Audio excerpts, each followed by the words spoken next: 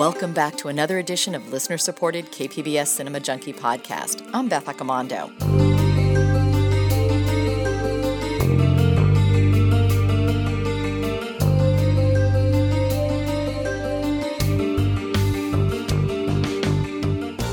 And you must remember this. Play it once, Sam. For all time's sake. I don't know what you mean, Miss Elsa. Play it, Sam. Play as time goes by. Oh, I can't remember it, Miss Elsa. I'm a little rusty on it. I'll hum it for you. Even if you've never seen Casablanca, pieces of it must be embedded in everyone's pop culture DNA, because certain images, lines of dialogue, and pieces of music seem at least vaguely familiar to everyone. You must remember this. A kiss is just a kiss. A sigh is just a sigh. In November of 1942, Warner Brothers invited audiences into Rick's Cafe. There we met its jaded American expatriate owner, Rick Blaine, played by Humphrey Bogart, the beautiful and enigmatic Ilsa Lund, played by Ingrid Bergman, the heroic Victor Laszlo, played by Paul Henreid, the loyal piano player, Sam, played by Dooley Wilson, and of course, the charmingly corrupt French captain, Louis Renault, played by Claude Rains. Find Mr. Laszlo's luggage and put it on the plane. Yes, sir. If you don't mind, you fill in the names. That'll make it even more official. You think of everything, don't you? And the names are Mr. and Mrs. Victor Laszlo. But why my name, Richard? Because you're getting on that plane. I don't understand. What about you? I'm staying here with him till the plane gets safely away. No, Richard, no. What has happened to you? Last night Last night we said a great many things. You said I was to do the thinking for both of us. Well, I've done a lot of it since then. It all adds up to one thing. You're getting on that plane with Victor where you belong. But, Richard, no, Now, you've got to listen to me. You have any idea what you'd have to look forward to if you stayed here? 9 chances out of 10, we'd both wind up at a concentration camp. Isn't that true, Louis? I'm afraid Major Strasser would insist. You're saying this only to make me go. I'm saying it because it's true. Inside of us, we both know you belong with Victor. You're part of his work, the thing that keeps him going. If that plane leaves the ground and you're not with him, you'll regret it. Maybe not today, maybe not tomorrow, but soon and for the rest of your life. The iconic image of Bogart's cynical romantic in a trench coat and with a cigarette in hand inspired imitations ranging from Bugs Bunny to Woody Allen, who dedicated the play and film Play It Again, Sam to Bogey. Bogart's influence also jumped the Atlantic to get a tribute from French heartthrob Jean-Paul Belmondo in Breathless. And watching Casablanca today, you may be surprised to see how topical its themes about refugees trying to find safety or a sense of home play out against the backdrop of Trump's policies. But for the moment, let's travel back to 1942 and to the first trailer for Casablanca. That trailer opened with gunshots as titles wiped across the screen that promised, if you're looking for adventure, you'll find it in Casablanca. Casablanca, city of hope and despair, located in French Morocco in North Africa. The meeting place of adventurers, fugitives, criminals, refugees lured into this danger-swept oasis by the hope of escape to the Americas. But they're all trapped, for there is no escape. Against this fascinating background is woven the story of an imperishable love and the enthralling saga of 6 desperate people, each in Casablanca to keep an appointment with destiny. I know a good deal more about you than you suspect. I know, for instance, that you're in love with a woman. It's perhaps a strange circumstance that we both should love the same woman. What do you want for Sam? Don't buy and sell human beings. That's too bad. That's Casablanca's leading commodity. You can ask any price you want, but you must give me those letters. That's all. Richard, I tried to reason with you. I tried it. Now I want those letters. Humphrey Bogart, the most dangerous man in the world's most dangerous city. Ingrid Bergman fighting the strange fascination that draws her closer and closer to him. Casablanca, where every burning moment brings a new danger, where every kiss may be the last.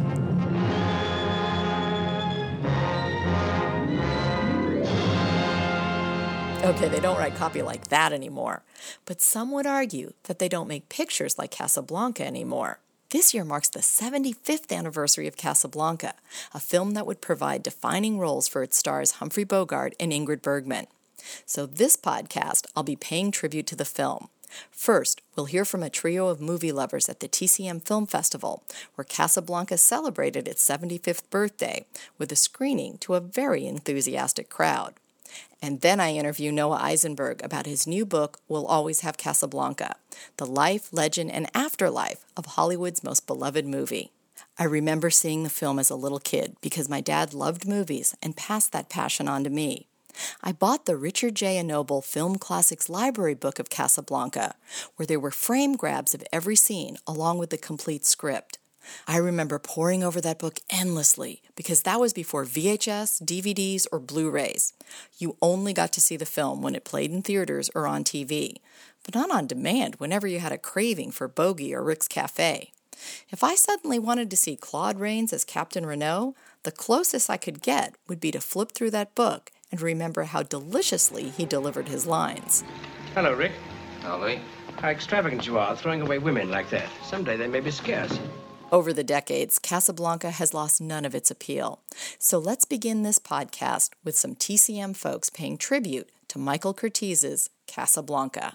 Hi, my name's Charlie Tavish, and I'm the head of programming at Turner Classic Movies. And tonight we played Casablanca for the second time at the TCM Classic Film Festival in honor of its 75th anniversary.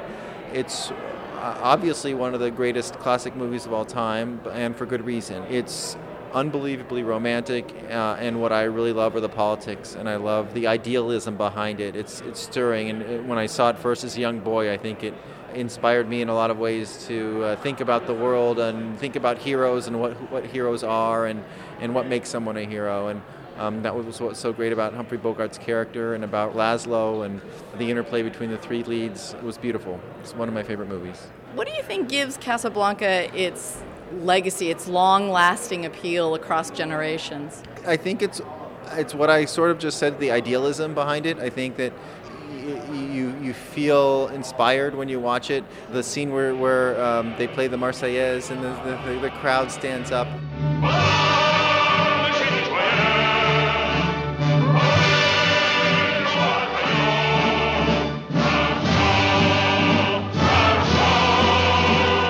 It's so moving, and you get chills because it feels like it's good versus evil, and it feels like the good guys are fighting the good fight.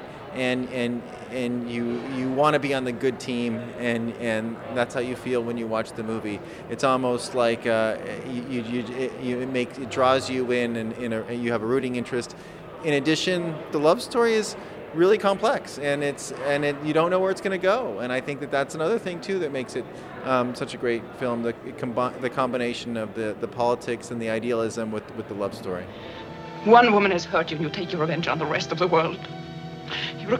You're a coward and weakling. No, Richard, I'm sorry. I'm sorry, but you are our last hope. If you don't help us, Victor Laszlo will die in Casablanca. What of it? I'm going to die in Casablanca. It's a good spot for it. All right, my name is Danny Reed from Precode.com. It's a website about Precode Hollywood, 1930 to 1934. Casablanca is probably one of the films I've seen most in the theater. I've always loved it. It's a lot of people see it as like a really serious cinema classic, so it takes us forever to get around to it, but it's actually really funny. It's a lot of fun, but it has a very strong romantic undertone. The longing between Bogey and Bergman is just fantastic. I tried to stay away. I thought I would never see you again. That you are out of my life. The day you left Paris, if you knew what I went through, if you knew how much I loved you, how much I still love you. Is that the thing that stands out the most for you about it? No, it's Claude Rains, but I was trying to give you, because I know everybody's going to say Claude Rains, because Claude Rains in that movie is, perfect. I mean, there's not a day that goes by where, not everybody on the internet's not quoting his... Shocked to find that gambling is going on in here. You're winning, sir. Oh, thank you very much. Everybody out at once. He's just like the perfect kind of comic relief, because his character also has a really interesting arc where he goes from willing collaborator to freedom fighter by the end. Spoiler alert. But Claude Rains is the best part of the movie. But so it's like one of those movies where I don't think I could name a flaw in it. So I just interviewed Noah Eisenberg, who's written a book about Casablanca, and this is the 75th anniversary of it. One of the things he pointed out is that a lot of people may not think of it as a refugee film, but in current political climate, maybe people would be looking at it this year in a different light. And how does that strike you? I could see that. I mean, Conrad Veidt was in Cabinet of Caligari, and he's in the movie as the German villain.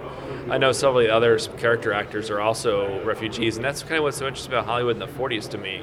Is just how everybody started leaking in, especially from Germany. When Dietrich came, and then slowly Billy Wilder and all the other stars and actors came over this way, and they kind of helped make Hollywood what was so fantastic about it in the 40s, like this just giant melting pot of idealism aimed at America. And what do you think has given Casablanca its lasting quality? Why is it one of those films that just continues to gain fans and audiences? I think it's a mix between Bogart's performance, which is so moody, but he seems I think he had contributes a lot to an American character, especially during that time where you're kind of reluctant to get involved in things, you're very much concerned with your own thing. By the end of the movie, he kind of sees that he's a big part of, even if he's a small cog, he has to do the right thing, and that's very much what I grew up with believing in. I think a lot of people grow up believing in that your duty as an American, you can be small-minded, but you have to realize there's a bigger picture and work towards it. And the romance, the music, and the design, it's a gorgeous movie. Michael Curtiz just directs the hell out of it. Hi, this is Kelly Pratt. I am better known as Irish Jayhawk66 on Twitter, if you go there, or my outspoken and freckled blog, which is kellypratt.com. As far as Casablanca goes, I gotta say one of the most significant memories for me that kind of stands out in my brain amongst the many would be this scene where Paul Henreid gets the orchestra roused up. Basically it's a battle of song against Nazis. Play La Marseillaise. Play it.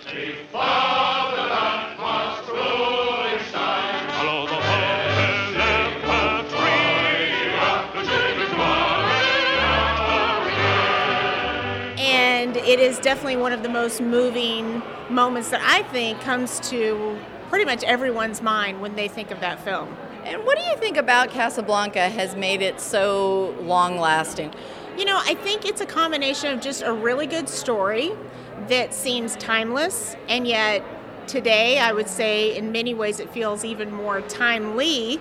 If you think of some of the political things that we're going through in this globally, but even when there aren't some of these issues going on politically, it's still a timeless story. You've got romance, you've got action, you've got intrigue, you've got a war going on, you got Nazis, you've got kind of this love triangle issue going on, and you've got incredible performances by incredible actors.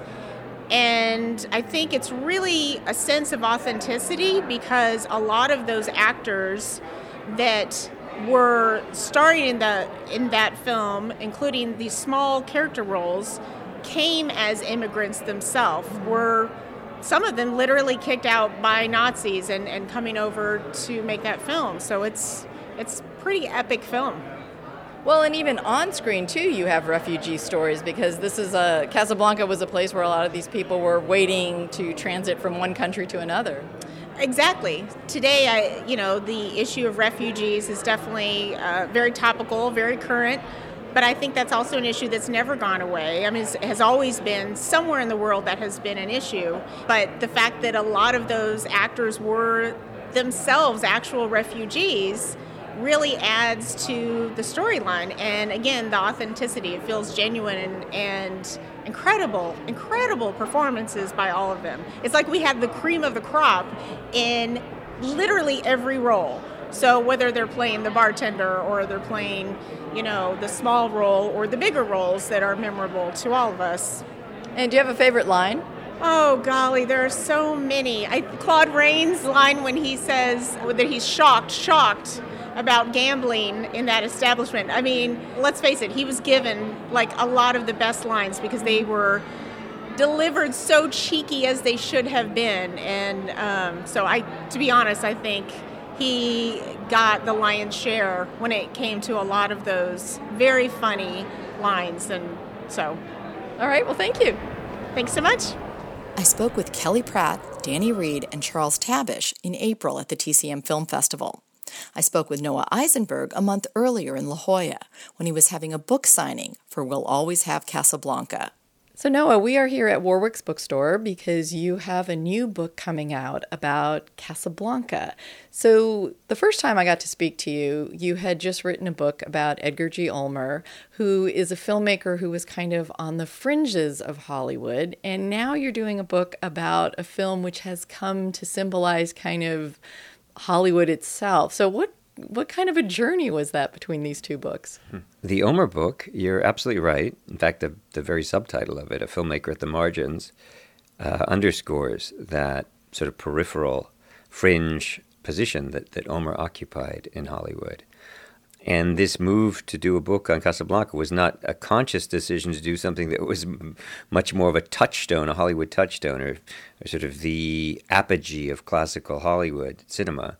But I did want to, after spending all of those years in the archives and researching especially the émigré community in Hollywood of the 1930s and 40s, that's really what forms the central kind of, it's a central chapter actually, it's called Such Much, and it's the central chapter of the book.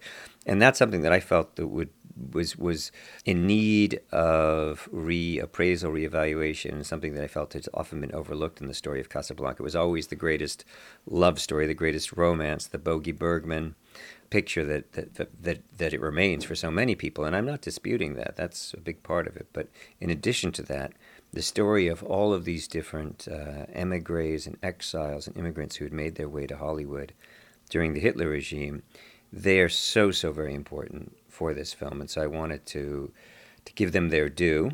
And that's a major focus, a major emphasis of this book as well as the Ulmer book. So that's that's the hidden affinity. That's the bridge that gets you from one to the other. So when you were tackling this book, what can people expect when they get it? Is it exactly like a making of, or is it more kind of about the legacy of this film and how it's managed to last so long? It's a combination of both. I mean, the making of, Algene Harmitz, who's a wonderful film historian and who'd done a book also on Wizard of Oz. In 1992, on the 50th anniversary of Casablanca, she published Round Up the Usual Suspects, which is a wonderful title. And that book, she leaves very, very few stones unturned in terms of the production history of the film. I cover some of that as well in the first chapters of this book, but big focus of this one as well is the afterlife and how the film continues to resonate 75 years after its premiere in New York City on Thanksgiving Day at the Hollywood Theater in Midtown Manhattan.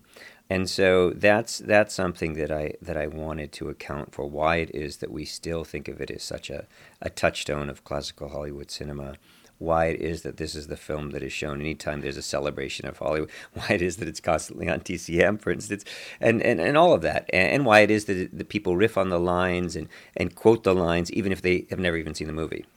So that's part of it. It's the place that it occupies in our cultural lexicon, so to speak. And so I wanted to zero in on that as well with this book. Now, the fact that we are talking about this film 75 years after it came out would probably have been a bit of a surprise to some of the people making it before they started shooting. Mm-hmm. Absolutely. In fact, quite famously, both Ingrid Bergman and Humphrey Bogart were really uneasy about this film, and it was a difficult production for both of them for different reasons. I don't think either of them ever would have expected it to go on to become the movie that it was. And in fact, Bergman, this at least in the world of Hollywood cinema, this was sort of her calling card, and she, to the end of her life, really, in a way, almost regretted how much this film was left over many arguably better films that she made in her long career.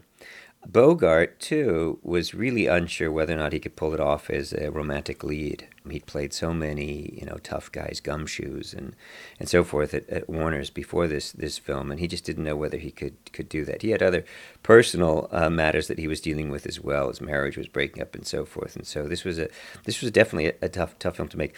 The screenwriters, too, I mean, the Epstein twins, for instance, Julius and Philip Epstein, they thought of it as just work for hire. I mean, they were contract writers at Warner's, as was Howard Koch, and this was just one of many, many films that sort of passed through their hands. But they had no idea that it would go on to win, as it did in 1944, the Oscar for Best Adapted Screenplay. It was a part of the slate of pictures from 1943, even though they rushed it into release and were able to do the premiere in New York City again on Thanksgiving Day 1942. But technically, it's a 43 film. So in going through all this past details, all the history of it, and speaking to people about the film's legacy, what's your feeling about why it has managed to last so long? What kind of a chord is it striking with people that even contemporary audiences and young people and kids still kind of pick up on Bogart and some of the lines? Well, those are different registers, I'd say. The contemporary chord that it strikes today, no doubt, and this is something I published just last Friday in the Daily Beast, a piece on the refugee problem, the refugee crisis then and now. And I think that is definitely a register in which the film currently resonates. The refugee story that's told on screen, much of it referenced and then other scenes in the film implicit, but really the core of the story of the first the unproduced stage play Everybody Comes to Rick's, but then also the screenplay here is really about that story of languishing refugees in Europe and the terribly difficult predicament that they found themselves in around the time of the production of this film. With the coming of the Second World War, many eyes in imprisoned Europe turned hopefully or desperately toward the freedom of the Americas. Lisbon became the great embarkation point, but not everybody could get to Lisbon directly, and so a tortuous roundabout refugee trail sprang up. For the kids, I mean, I think that it's those quotable lines. I think that's something that still remains. I mean, again, I show this film at the New School where I run the film program, and I show it to the students in undergraduate at seminars. And most of them have never seen the film, but they know so many of the lines. I mean, in political discourse today, too, I mean, I'm shocked to find that there's, in the film, it's gambling, but that line is used, rarely is a week or two pass by when we don't have some reference to the film. Indirect, usually. I mean, just as a line.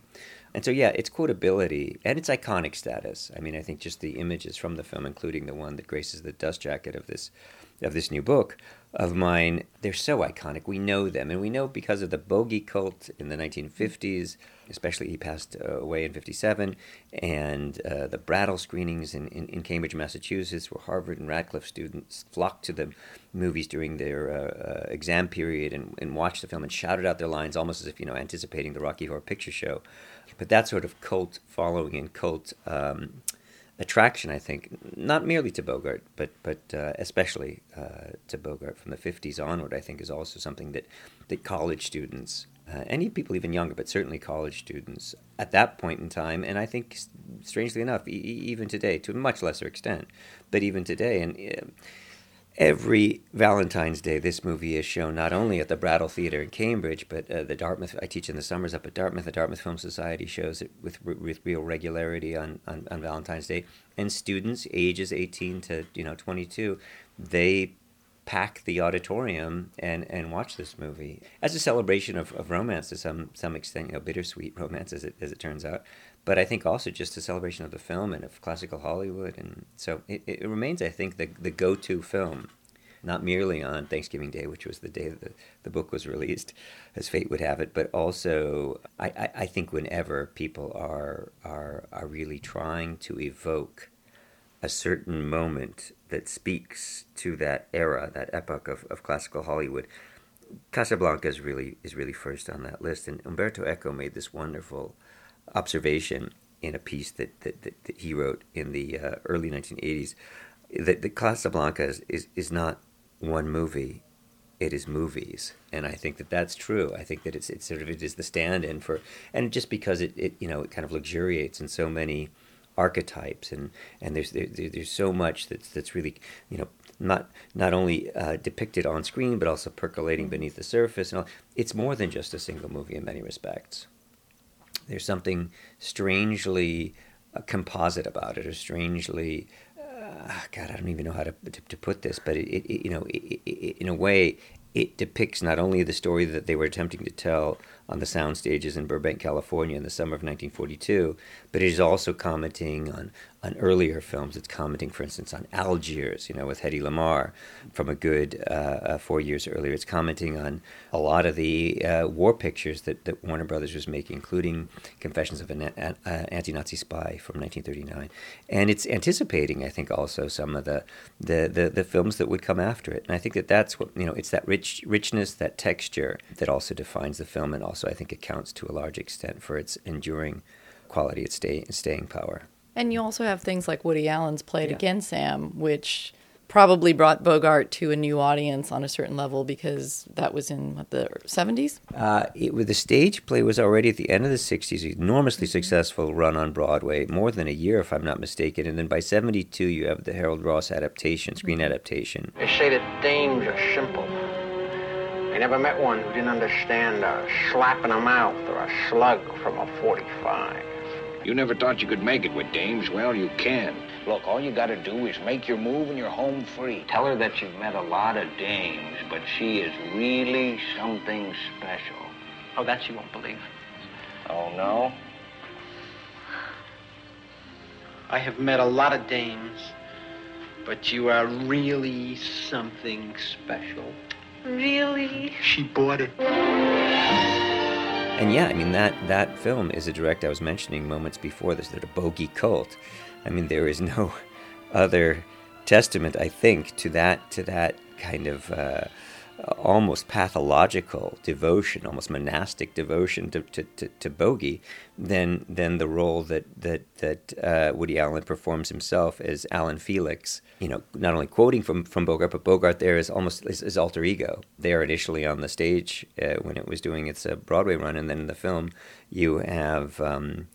Lacey, I'm blanking on the first name of the actor who plays Bogart in this, but who's always present and sort of giving him advice on how to be that, embody that masculinity, how to deliver those clipped sort of declarative sentences a la, Chandler, Hammett, James M. Cain, and so forth, and just how to comport himself, and Woody Allen being the schlemiel that he is on screen and even off, is trying as best as he can to master it. I mean, that very famous scene at the end where he delivers the lines verbatim from the final scene of Casablanca.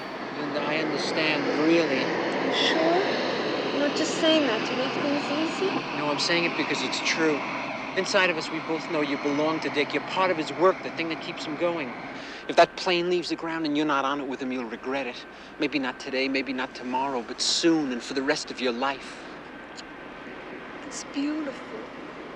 It's from Casablanca. I waited my whole life to say it.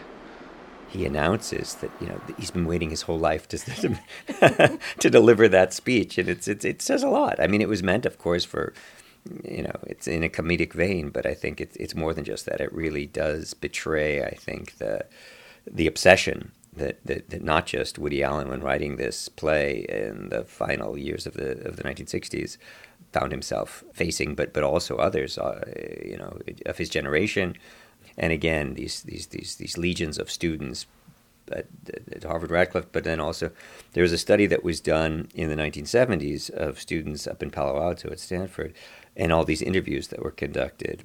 And there too, it definitely had attained cult status. And I don't even think it was only limited to these elite institutions. I mean, I just think that in film societies across the country, Lou Lumenick, for instance, who recently retired from the New York Post as the film critic there, he was one of the dozens of people I had the pleasure of interviewing, and he mentioned that when he was a student at CUNY, that was one of, sort of a centerpiece of the work that he had done in the film society there.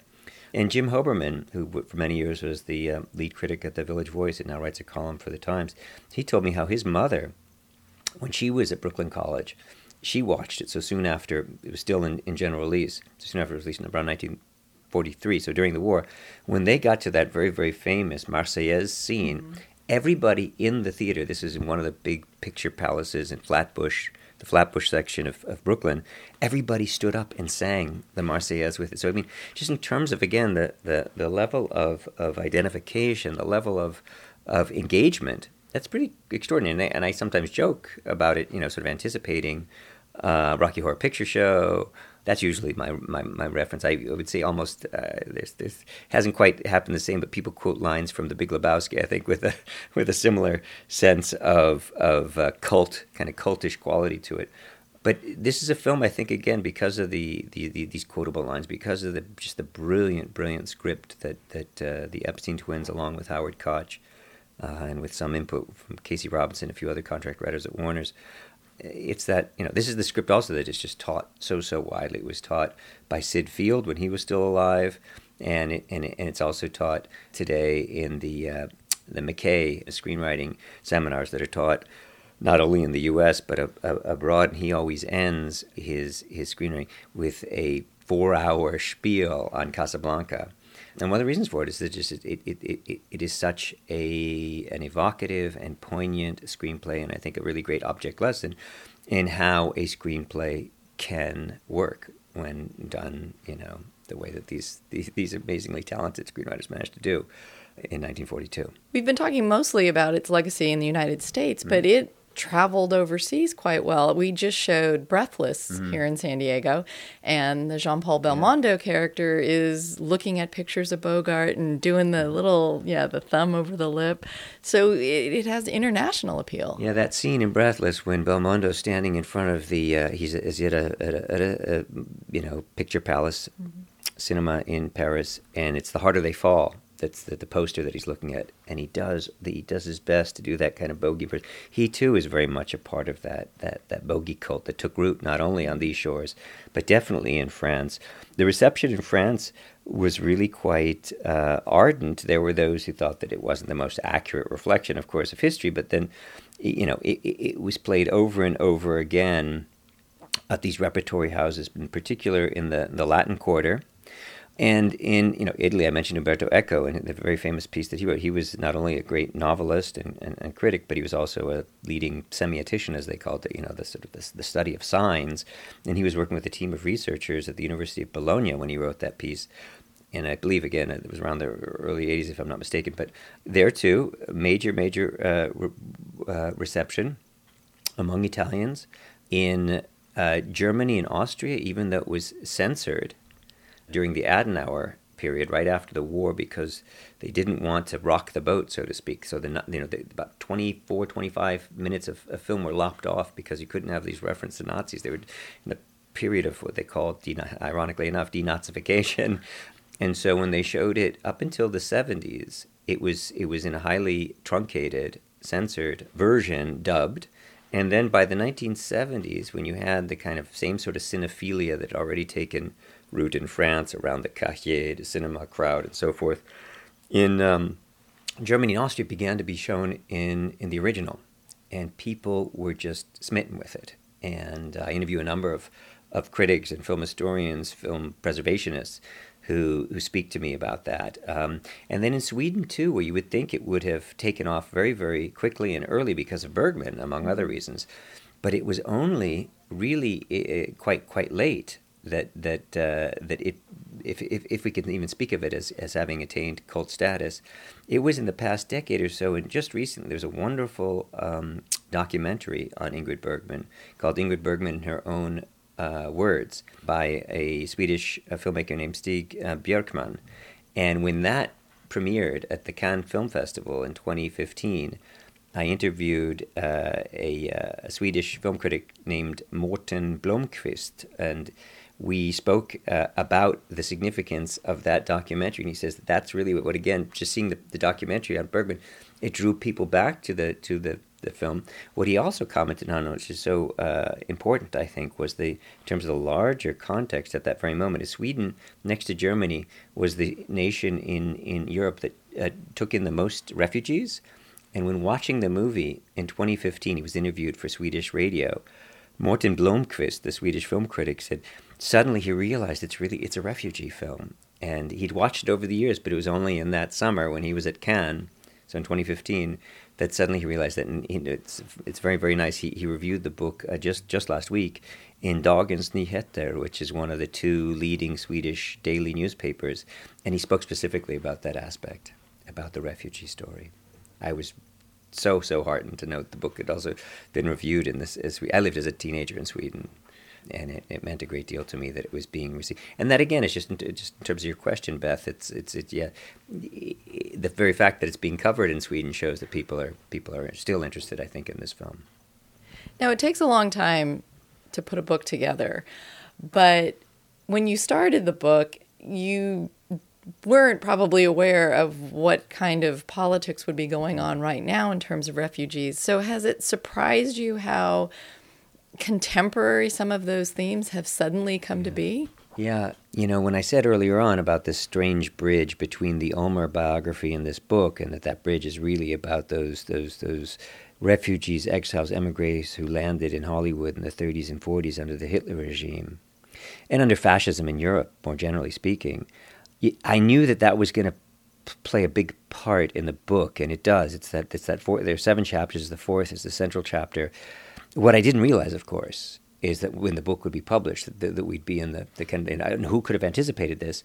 And what is both, I think, heartening as well as haunting for me is how much the story now, resonates with the current kind of political regime, and I guess along similar lines, the reviews that I've been just incredibly happy with the book's reception so far, and the different people who've responded to it and what they've chosen to write on. But almost all of them, if they don't make it the sort of the central theme of their review, it's definitely next in line. But so many of them have looked at the film sort of refracted through the lens of this current political moment and the refugee crisis that we're facing once more, and the 7 nation, or now I guess the 6 nation ban, and so forth. And so I, of course, never could have imagined that would be the world into which the book would be, sort of thrown or cast. But that's what we're currently facing, and it's I guess, I don't know. I mean, I'm not sure how to respond to it, because on the one hand, I feel almost it's sort of tinged with guilt, perhaps misplaced guilt, I don't know, but guilt that the book that I wrote is now suddenly speaking to so many people in a moment that, I so very much wish we'd never be facing. So it's a strange position to be in, that the book, on the one hand, I should be grateful and thrilled that so many people want to talk about it and are writing about it because of this, the sort of the link to what we're all facing at this present moment. On the other hand, it's just such a depressing and these are very dark times that we're living through. And I think, again, that's an unintended affinity with the times that these people who are depicted on screen in a Hollywood film not only many of them had lived through, many of the actors had gone through and experienced what's portrayed on screen, but also behind the camera. Michael Curtiz had family that was stranded in Europe, and several of whom perished in the camps, as did S.C. Sakal, who plays Carl the waiter, Cuddles as he was known on these shores, and several others. And so, it's a Hollywood movie, and it's a fiction, and yet, strangely, it has a very, very firm anchor in the history that was unfolding at that moment. Well, and also you have the character of Rick, who's this kind of American expatriate, but he represents a very kind of American attitude, and his attitude is very embracing of all these different people, because his cafe is kind of this refuge, this place where everybody can, of whatever background they are, can kind of escape to safely or be there safely. Yeah, in the Warner's, in their press kit that they did, the publicity materials they prepared for the film, one of the things that they noted was that, so it was on stage 7, stage 8, but they said the stage 8, I think it was the specific place, they called it International House, because people were from some 35 different nationalities and all these different languages that were spoken on set. And in fact, German, it's really, again, the strange link to the Ulmer biography, but German was the lingua franca. That's what even these, Hungarian-born, whether it was Curtiz or Peter Lorre or S.C. Sakal, who plays Carl, the waiter, that German was the language they used. And yes, Rick is that. He is the American who, and also at a time, look, his his chum, his best friend is the African American Dooley Wilson, Sam. Boss, let's get out of here. No, sir. I'm waiting for a lady. Please, boss, let's go. Ain't nothing but trouble for you here. Coming back. I know she's coming back. We'll take the car and drive all night. We'll get drunk. We'll go fishing and stay away until she's gone. Shut up and go home, will you? No, sir. I'm staying right here. He drinks with him, he travels with him, and sure, Sam looks at him and calls him boss and sir and so forth. But that scene when in the flashback when Ilsa and Rick and Sam toast to one another and drink champagne together, there's a review in one of the few black-owned newspapers in New York City, the Amsterdam News, that reviewed it, and the critic said this is one of the greatest roles that an African American actor has ever played. And I learned later that when they would screen the film in Harlem in 1943, when it was still in general release, they would screen it through and they would play the different scenes with Dooley Wilson, because it was such an enormous advance that there he was a full-blown character. And Rick, that too, not only does he have his dear friends who were all foreigners in Rick's Cafe, but his best friend is this African American musician. And so the film could get away with that, especially since it's set in North Africa. But this was a time when, especially in the Jim Crow South, there were certain films that couldn't be shown, or they would edit out scenes, because this was not a moment of integration. In addition to that, Rick, too, he does the right thing. He begins as this, with all those professions of being an isolationist. I stick my neck out for nobody. But, of course, that's precisely what he does. Whether he's helping the Bulgarian couple and Helmut Dantina, the Austrian-born actor who plays Jan Brandl, whether he's helping him, giving him a little advice that number 22 might not be a bad spot to put all of his chips, or whether he's helping, ultimately, Victor Laszlo and making sure that Ilsa gets on that plane with him. Laszlo's great lines. Welcome back to the fight. This time I know our side will win. Well, that's the conversion. That's the great political conversion of this. And Rick is a wonderful American archetype. I wish we could have more Rick today, but yeah. Do you remember the first time you saw the film and what kind of an impact it had on you? Yeah, it's funny. I think it was when I was living in Sweden, but it's unclear. I was in my teenage years, and my mother was huge, still is, she'll be here tonight, and she is a huge fan of the film. And initially, I was resistant. I thought that this is something that middle-aged women loved, and it was a very kind of pig-headed, teenage, rebellious response. How wrong I was, of course. And then it was really later when I was in college, and specifically in graduate school, when I was up at Berkeley, I watched it and found myself suddenly kind of, almost smitten with it. Just that, wow, what have I missed? And I think that there too, that was the beginning of this deeper immersion in the study of all of those European refugees and exiles, immigrants who were in Hollywood. And I think that there's a wonderful, very, very chatty, anecdotal history of Hollywood in the 1940s called City of Annette by Otto Friedrich. It's a lot of great anecdotes in there. And I was reading that around that time too. That and Anthony Heilbut's Exiled in Paradise, which was another wonderful study of that period, specifically that niche. And that's, I think, around the time that I really learned to appreciate the film and saw it in an entirely new light. But no, initially, that's a sort of strange and funny irony of the book, is that initially my response to it, I think, was really, at best, lukewarm, if not just plain cold. This is a film that's been around for a long time and has been written about and talked about a lot. When you were putting the book together, did you find anything that really surprised you, or that was something you hadn't heard about? So there were a couple of, it's not, there's a fair amount of primary research in this book, but as you said, and as I said moments ago when I was praising the wonderful Algene Harmetz in her, Round Up the Usual Suspects from 1992, her production history, she left very, very few stones unturned. The part that I do bring to this for sure is, because of my ability, my linguistic facility, my ability to read primary materials in German, and then to some extent in Swedish, and some of the others, I was reading some in French as well, but in particular the German, that is certainly new. And so there are two major discoveries that I thought, and they're otherwise they're pretty small, but they're major in the sense that, first, I mentioned the Amsterdam News, the nobody had ever talked about this the reception of the film in the then called black press So that was entirely new, and I was so happy to be. I did some research up in Harlem at the Schomburg Center and dug up a few things there, and the Elliot Carpenter papers as well. Elliot Carpenter is the guy. He was a studio musician.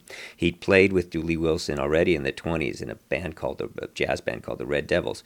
But he was the guy who was playing off screen. Dooley Wilson didn't know how to play piano, so it's Elliot Carpenter who's playing off screen. So I looked at his papers and also at the Amsterdam Press, got that. Then also working at the Leo Baeck Institute in the Center for Jewish History in Manhattan.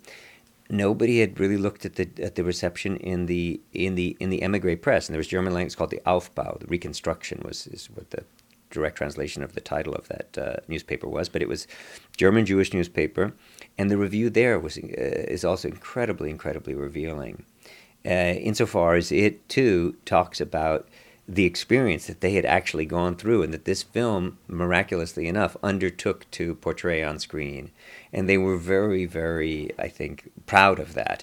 Just as the Amsterdam News, that Harlem-based black-owned newspaper, was very, very proud of the performance by Dooley Wilson.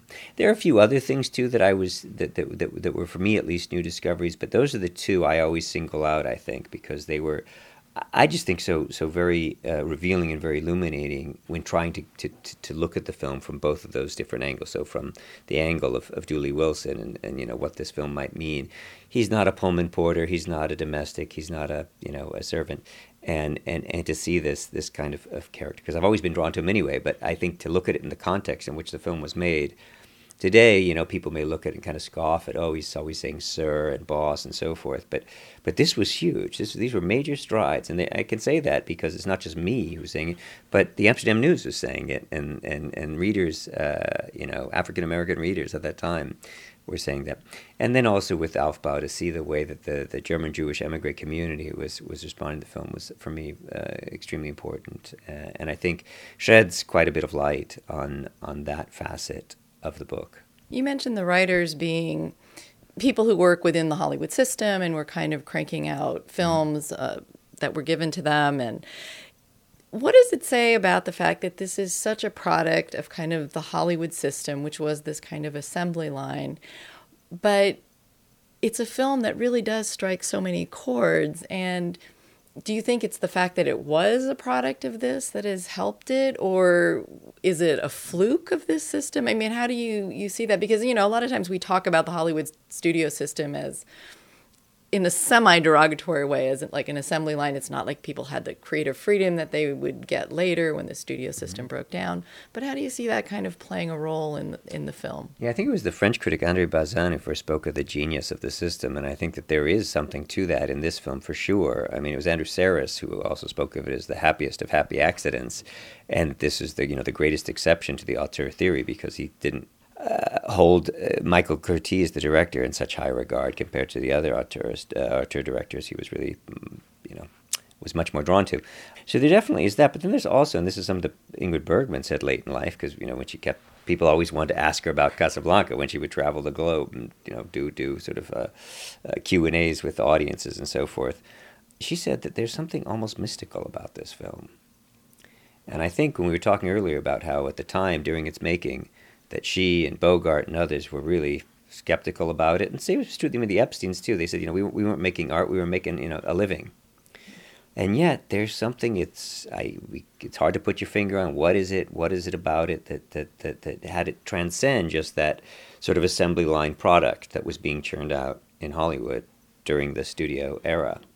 And I don't know what that is. There is something almost mystical. She said she says in the quote, and I begin with this, the epigraph of the book, is it filled a certain need that was there before the film, and I think there's a lot to that, and so, but it's a mix. I mean, I think it is. Yes, I don't disagree at all with what Andrew Sarris said about this happiest of happy accidents, because I think there was something that was, the great timing, the ability to take advantage of this enormous pool of highly talented and well-trained actors who were there and filling all these bit parts. There's just a massive supporting cast in that film is really, really impressive.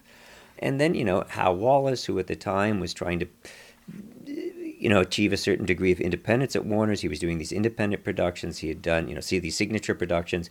He had done Voyager the previous year with this film too. It's a Hal B. Wallace production, and I think he had a great deal invested in this film. I mean, didn't command the highest of budgets, but I think he wanted to make sure that this was going to be a film that he would be proud of, and so you have that as well. And Curtiz, for even if he is the greatest exception of the auteur theory according to Sayers, he was so very talented and also incredibly efficient. And that, look, efficiency was the name of the game in sort of the studio production of that time.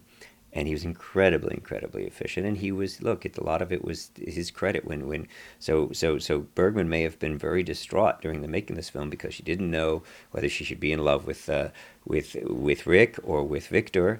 But Curtiz's response to that, don't worry, play it in between, he would say. And brilliant. I mean, having her play it in between, she really, that kind of very tense and uncertain,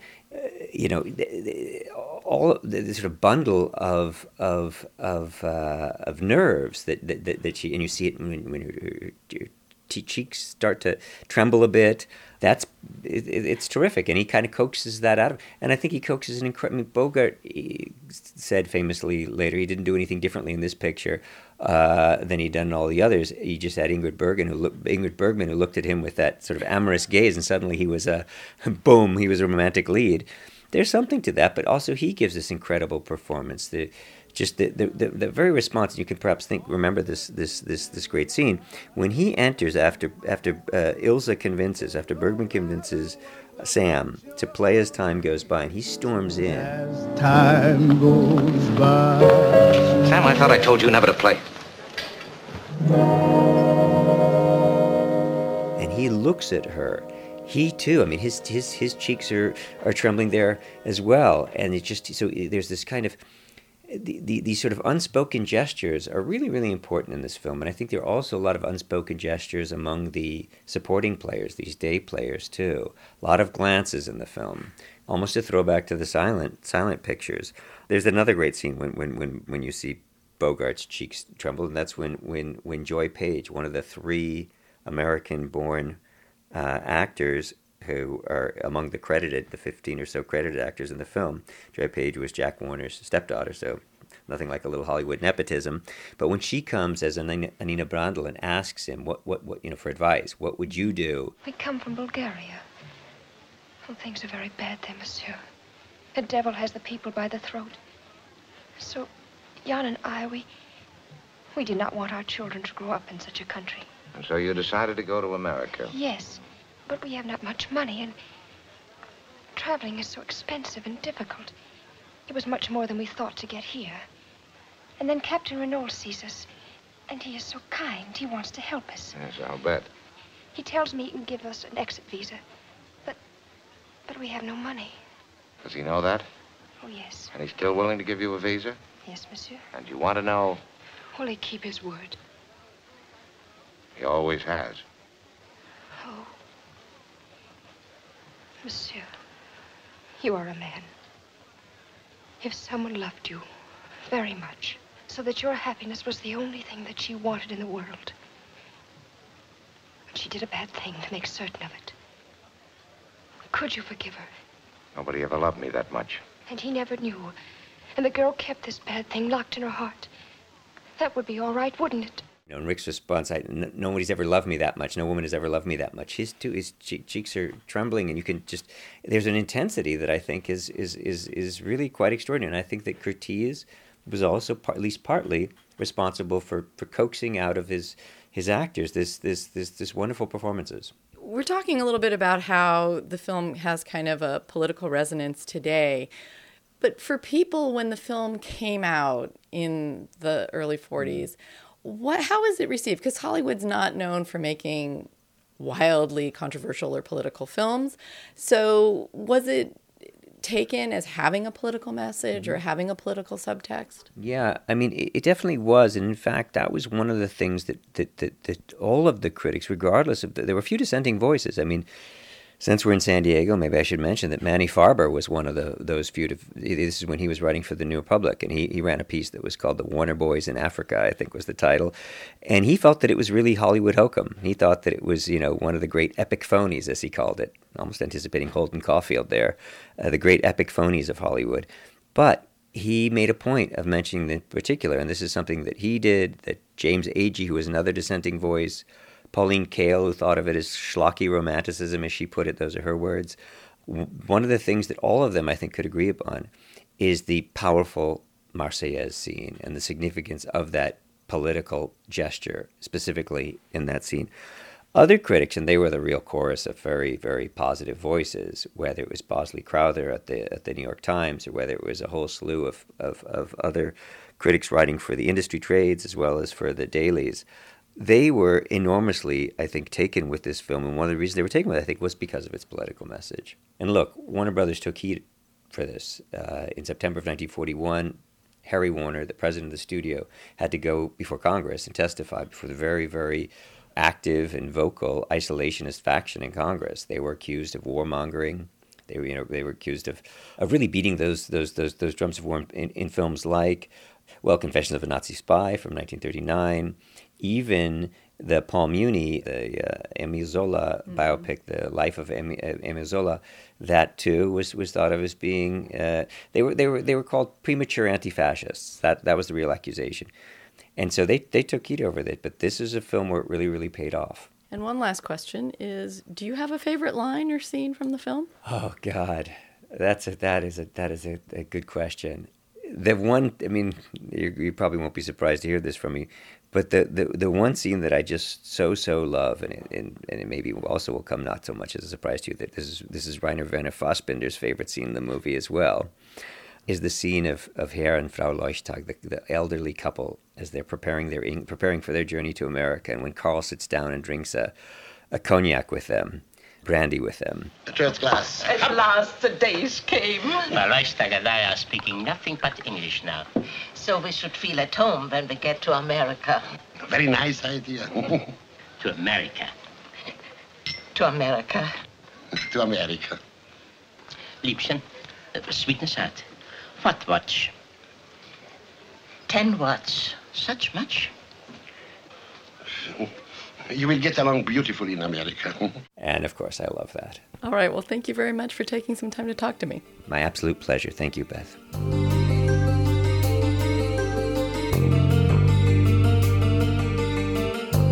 That was Noah Eisenberg, author of We'll Always Have Casablanca, the life, legend, and afterlife of Hollywood's most beloved movie. Thanks for listening to another edition of listener-supported KPBS Cinema Junkie podcast. I hope this has inspired you to go watch Casablanca again, or for the first time. So, till our next film fix, I'm Beth Accomando, your resident cinema junkie.